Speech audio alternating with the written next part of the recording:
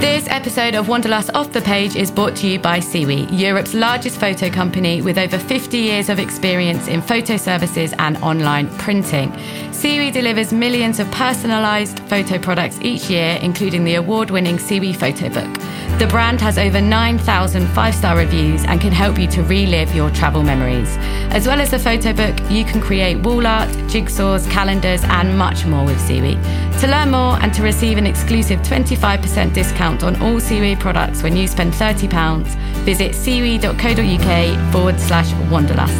That's cewe.co.uk/wanderlust. T's and C's apply. Now, let's get on with the show.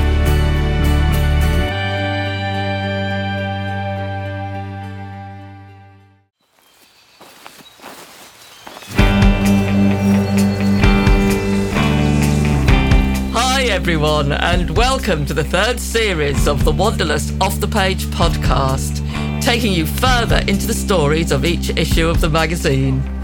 We will be talking to travel experts, including your favourite travel writers. I'm Lynn Hughes, founding editor of Wanderlust. And I'm Rosie Fitzgerald, special features editor at Wanderlust.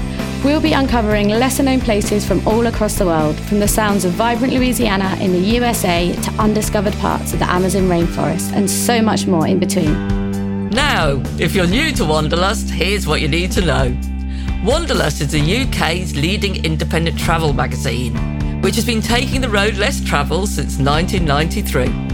We've won numerous awards along the way, and to this day, we continue to inspire our audience of curious travellers with each issue of our magazine, as well as our website. Both of these are bursting with off-the-beaten-track experiences at some of the world's most exciting destinations, both near and far. Responsible, conscious, and sustainable travel is always at the very heart of everything that we cover. So do be sure to check us out by heading to wanderlustmagazine.com. Or become a Wanderlust Club member and join our community of serious travellers for just £35 a year. That's about $50. This will get you 6 beautiful collectible issues, exclusive member-only competitions and events, access to our entire online archive back to 2010, plus heaps of other benefits too. And of course, be sure to hit that subscribe button on the Wanderlust Off the Page podcast as well. Today's episode truly lives up to Wanderlust's mantra of taking you off the beaten path, and I just can't wait for you to hear this episode of a truly undiscovered part of the world. We hope you enjoy.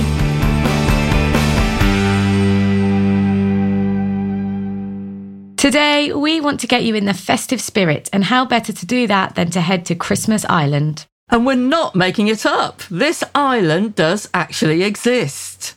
It's a remote outpost found in the Indian Ocean. And rather than reindeers and snow and Santa, it's home to millions of giant red crabs. That's right. Each autumn, these red crabs put on a rather spectacular display as they make their way from the forest to the ocean, as our guests will tell us about in more detail today. And that special guest is Martin Symington, a long-time Wanderlust friend and contributor who's been lucky enough to visit this little-known island and to experience this crustacean migration firsthand. But it's not just crabs Martin will be talking about. In conversation with another Wanderlust friend and writer, Aaron Miller, the pair will discuss the bounty of wildlife found on Christmas Island. This really is an intriguing and fascinating episode. So enjoy. At first, the fork-tailed shapes reminded me of pterodactyls gliding low over the rainforest with huge wings outstretched. Soon the birds were zooming on the ocean squalls like jets, just feet above my cliffside lookout point. Repeatedly, they tore at the tails of red-footed boobies, causing the smaller birds to drop the fish from their bills, which these hovering heisters then caught mid-flight. Why swim or dive for food when you will evolve perfectly to steal other creatures' prey? It was Charles Darwin who first posited that remote islands gave rise to a greater number of endemic creatures. And while he never found his way to Christmas Island, he would have discovered a rare muse in this dog-shaped outpost in the Indian Ocean.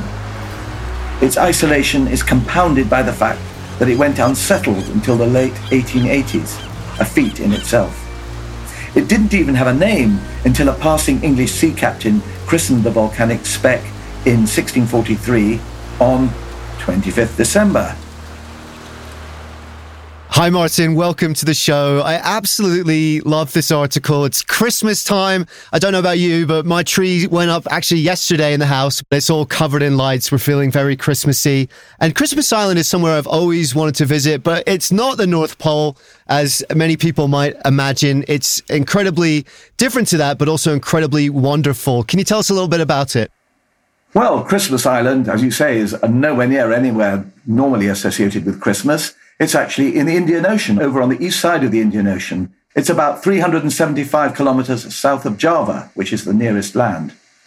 There's nothing nearer at all in any direction, so this truly is one of the most isolated places on Earth. I always think that really remote places like that have a kind of special feeling. What was it like sort of looking out across that ocean? Did it feel remote to you? Well, it absolutely did, and its very remoteness was what I found so alluring about the place in the first place. So yes, to actually go out there to this tiny little speck in the Indian Ocean and find out what endemic species were there and the extraordinary history of this place, it was one of those travel experiences which, make you really excited. It's one of those sort of moment before going out there, it's not being able to sleep at night like a kid before Christmas. Yeah, brilliant. And there is an interesting history, isn't there? Because there's no indigenous population. What is some of the history and when was it settled? Well, incredibly late. There's, as you say, no indigenous population at all. There are vague, rather undocumented reports of early sightings from the 17th century onwards. It was finally given a name in 1643, Christmas Island. And there are a few instances of shipwrecks, and we'll get to that later, of people who washed up there. But no, it wasn't finally settled until 1885. And the reason it was settled was that some British prospectors had found large reserves of phosphates there. So they decided to go and mine it. It was an economic imperative to settle it when they finally did get there. And did you find any of that history there? I know that one of the major draws for people is, of course, the amazing wildlife, which we're going to talk about in a second. But did you find any of that kind of colonial era history while you were there too? Well, absolutely. I mean, the whole makeup of the place as far as the human population is absolutely a consequence of this.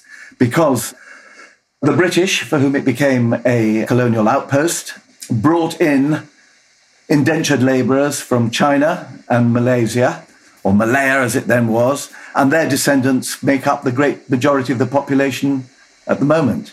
So about 20% of the population are Australians. They call themselves Europeans, but the rest of them are split between the Chinese, who are one community, and the Malays, who are another. So yes, we've got really three distinctive ethnic groups living on the island today as a consequence of that colonial history. It must be a really fascinating clash of cultures for that, which you touch upon in the article. What was that like?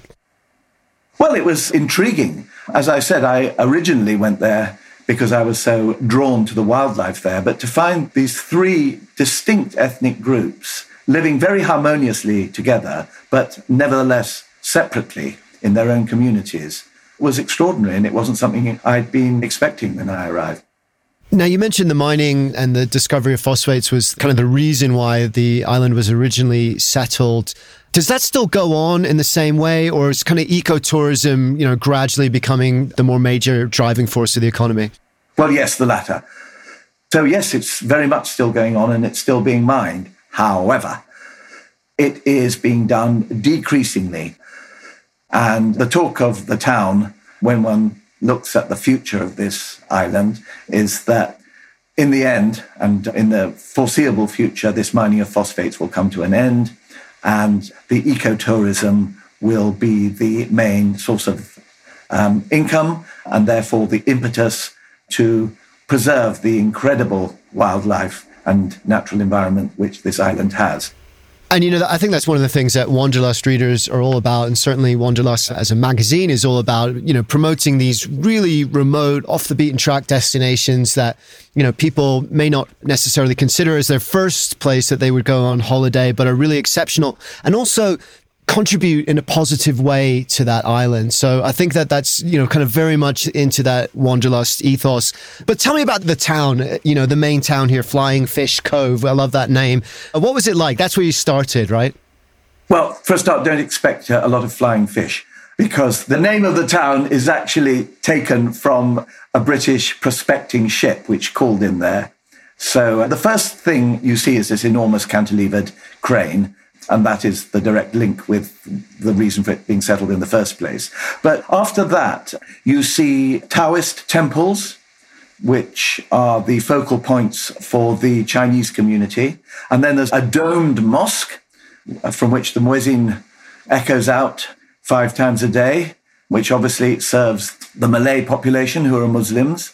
There's also a church. So there we are, 3 main places of worship, which are the points of cultural reference. And there's also, overlooking the town, a big mansion, still called colloquially Buck House, which is where the British governor used to hold court when it was still a British colony. It's easy to imagine him there sitting on his veranda sipping a gin and tonic in decades gone by, but in actual fact, it's not used for that anymore. It's now a museum, and at the moment, the main exhibition there is one that brings the pollution of the oceans to the fore. Sad that it has to, but the thing that really struck me was this amazing tree which has been built out of jetsam, washed up on the beaches of Christmas Island, things like toothbrushes and flip-flops and bags and things like that. Human debris, which, as we know, doesn't break down and pollutes oceans everywhere. And yes, this beautiful tree, which has been created out of them, does bring it home to us that use of plastics and how they pollute the ocean is something that we have to be very aware of. Yeah, you paint a beautiful picture of that in the article too. It just sounds like the most remarkable Christmas tree on the planet. But then, as you say, actually, there's this deeper message behind it, which is so important, particularly for remote islands affected by climate change. And, I'm curious, how many people are in the town? What's the size of it? Is it the sort of place where you kind of feel ingratiated into the community when you visit? Because obviously there's not a huge influx of tourists yet. What's it like, and what's the food like? What's the experience like of staying there? Well, first of all, it's a very small place. The total population, human population that is, of Christmas Island is about 2,000. And of those, almost all of them live in or very near to Flying Fish Cove. It does divide into areas where the 3 different ethnic groups tend to live. It's not absolute, but as a general rule, there are 3 main quarters. There are restaurants, and as you might expect, there are Malay restaurants where you can eat Malaysian food, Chinese restaurants, and also some Aussie pubs where you can get fish and chips. Not necessarily flying fish and chips, but... You wouldn't want those fish flying off your plate, would you? Unless they're just jumping into your mouth. Yeah, quite. Yeah. I love that, though, for a small island to have that kind of diversity of food choice. It's pretty exceptional. Of course, the seafood must be incredible as well. Yeah, the very best things you'll eat there is the fish, because pretty much everything else is imported from Australia, because the island is actually Australian.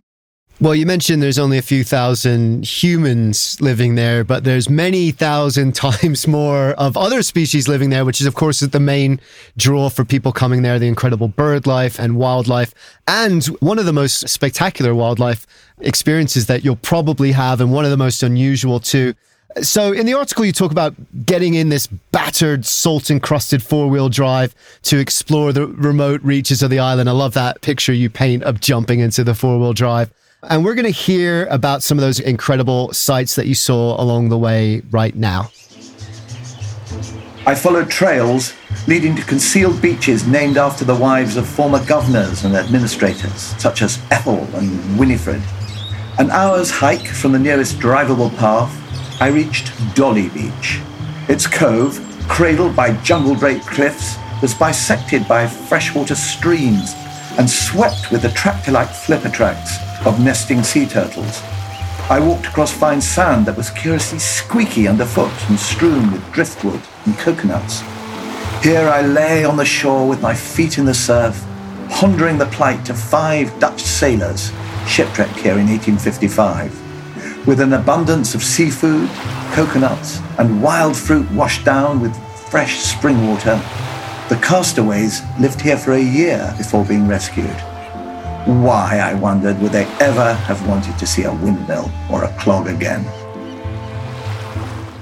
Why indeed? I've got this picture of the Dutch sail, like a ship coming in, and they're just like, we're okay.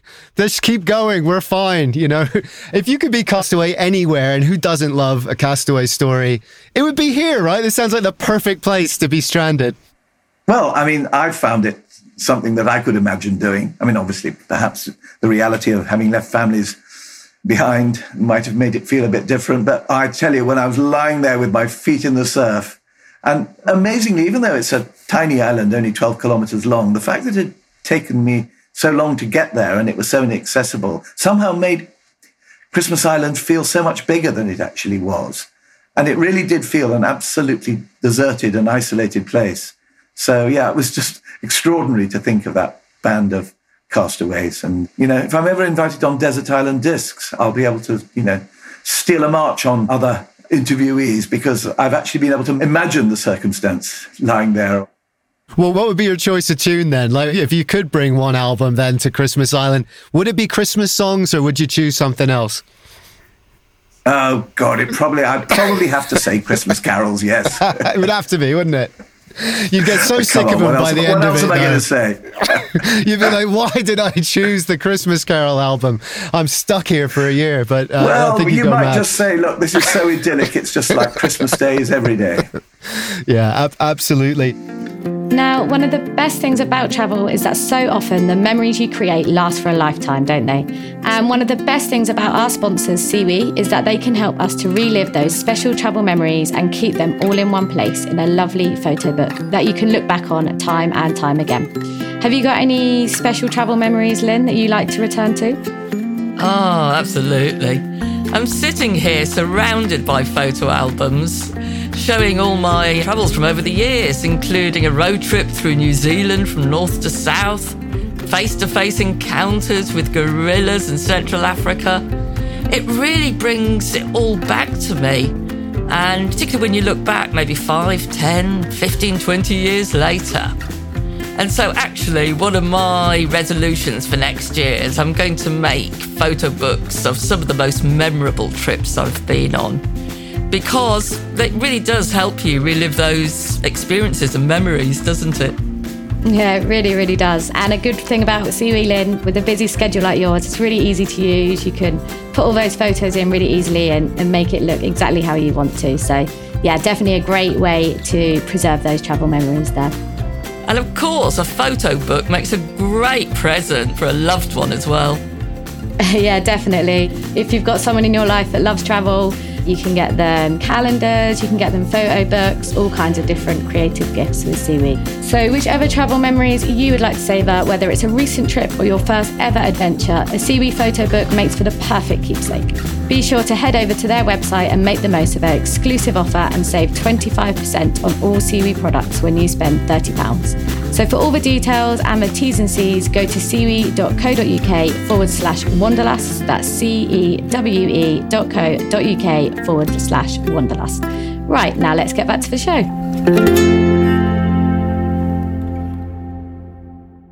And it does sound idyllic, and you described the national park so well. What were some of the other highlights that you found there? Well, one of the things was going down into these dales, as they're called, little ravines between limestone cliffs, and finding these extraordinary waterfalls you could stand over and just feel the natural torrent plummeting down onto you, lovely cool water.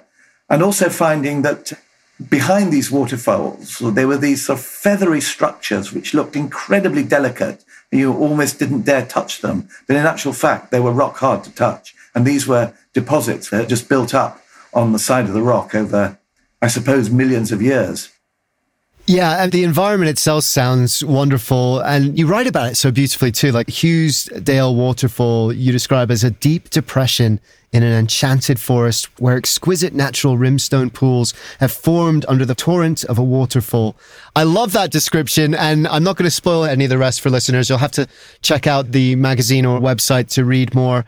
But the real highlight, the bit that really got me going reading this article, was about one of the rarest and most incredible wildlife experiences on the planet. I'm talking about the red crabs. What on earth is that experience all about?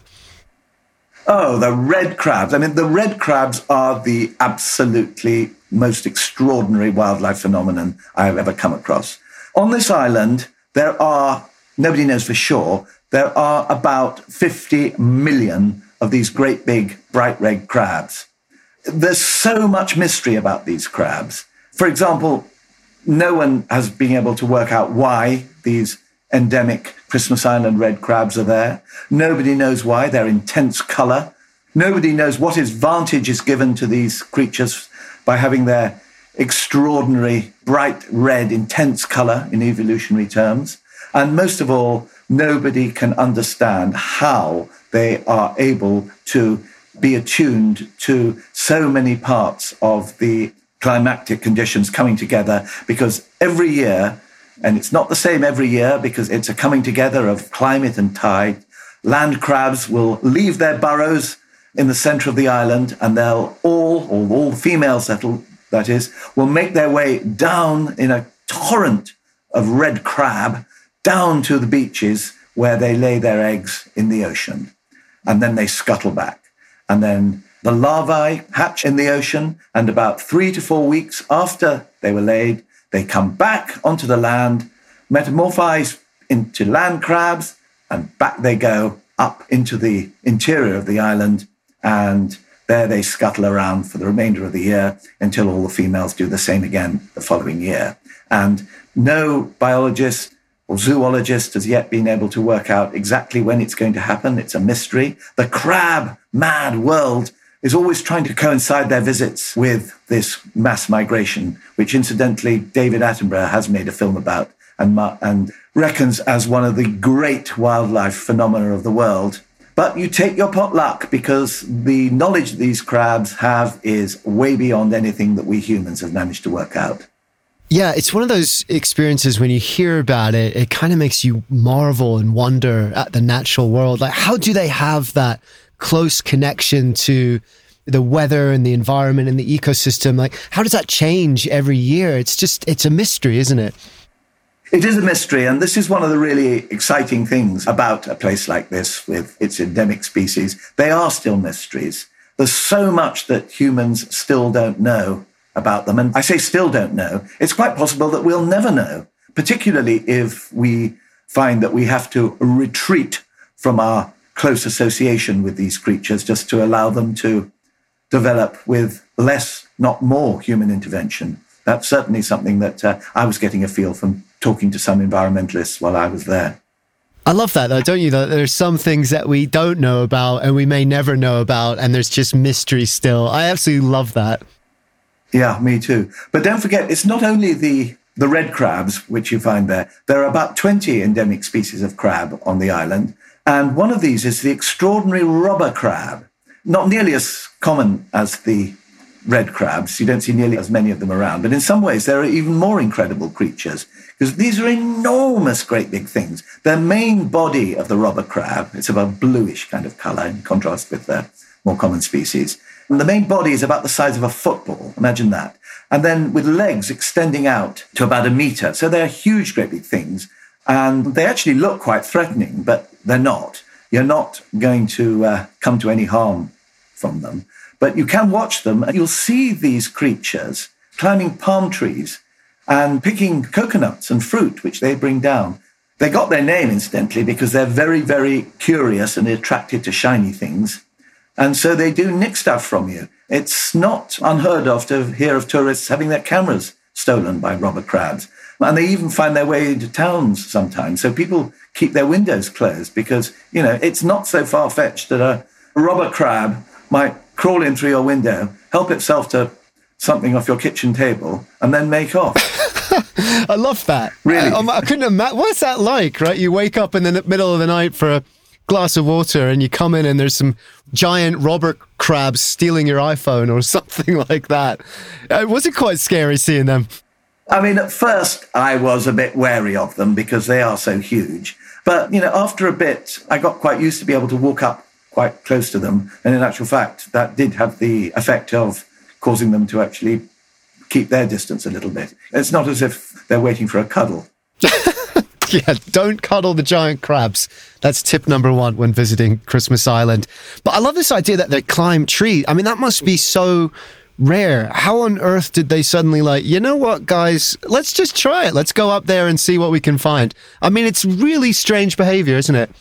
It is. And if you're asking me how it happens, I don't know any more than anybody else knows. And that's one of the wonders of this place. You just have to look and take it in and just go, wow. Some things you can try and understand. Some things it's better just to observe and understand that perhaps we will never understand. Well said. And it sounds like for birders too. Like if you're a birder, this is just an incredible place to visit. Oh, yeah. I mean, birding is a huge part of the attraction. And of course, birders don't have to try and time their visits according to an annual phenomenon like the crab migration. But no, what gets birders really excited is that there are several endemic species. You know what birders are like. If you can find a bird which is found nowhere else in the world, then they'll be there.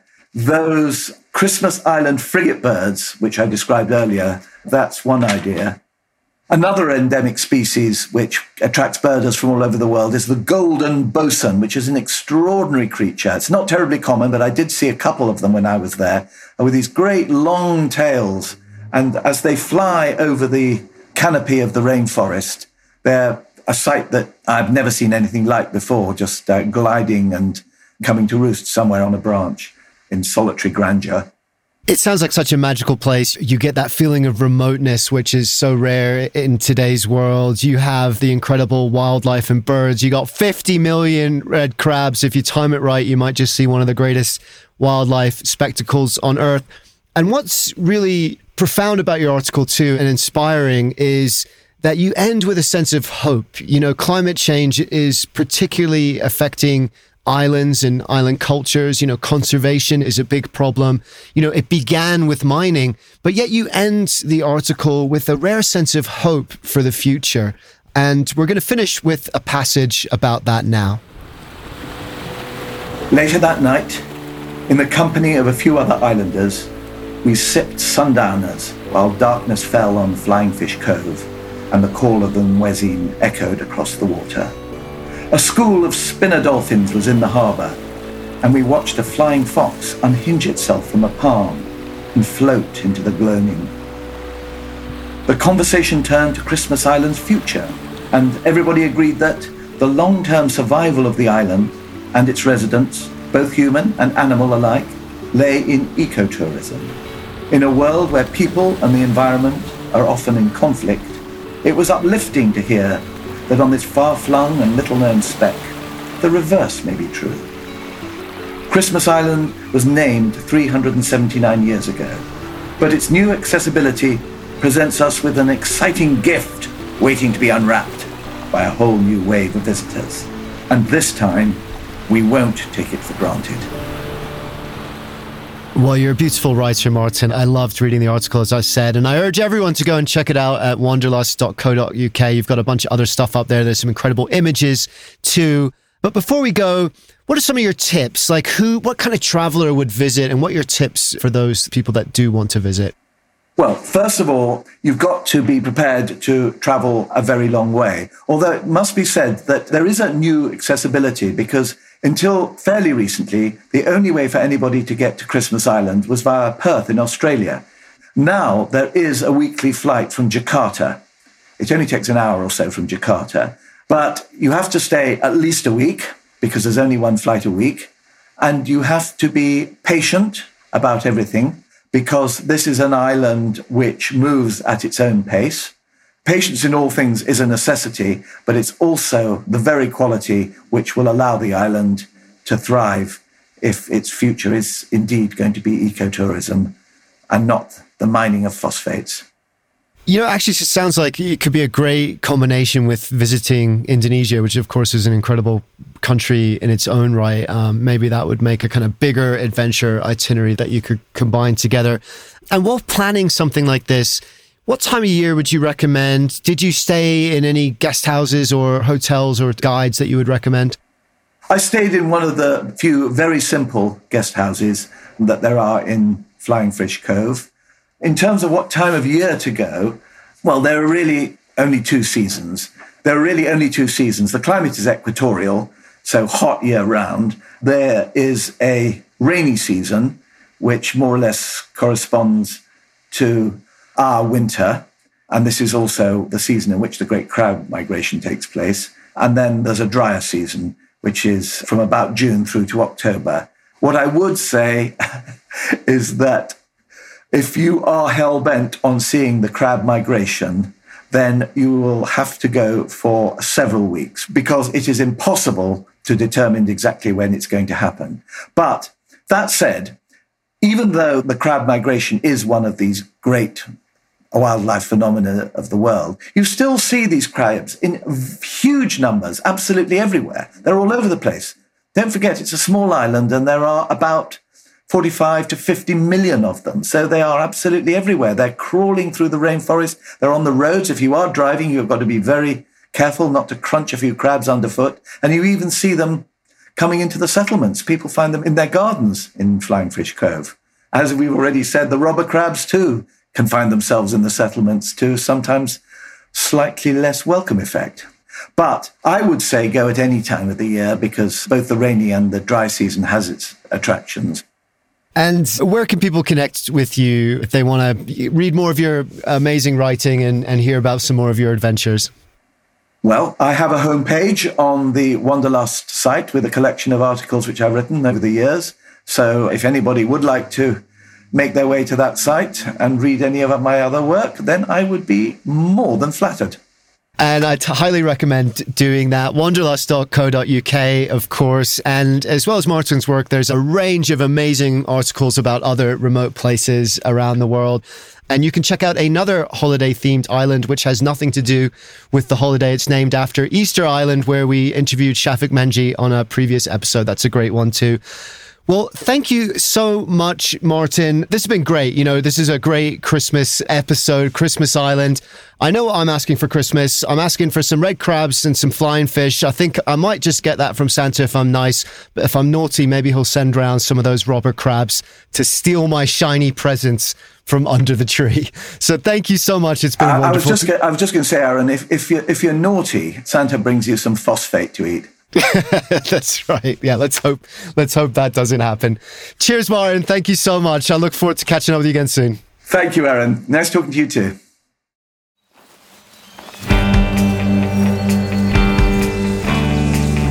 Well, that just about wraps up our time here today. Thank you all so much for listening. Please remember to hit that follow button and subscribe wherever you get your shows.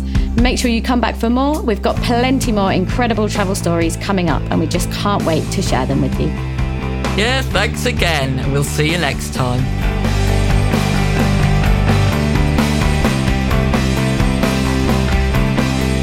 This episode of Wanderlust Off the Page is brought to you by Seawe, Europe's largest photo company with over 50 years of experience in photo services and online printing. Seawe delivers millions of personalised photo products each year, including the award-winning Seawe Photo Book. The brand has over 900 5-star reviews and can help you to relive your travel memories. As well as a photo book, you can create wall art, jigsaws, calendars, and so much more with Seawe. So to learn more and to receive an exclusive 25% discount on all Seawe products when you spend £30, visit seawe.co.uk/wanderlust. That's cewe.co.uk/wanderlust. T's and C's apply.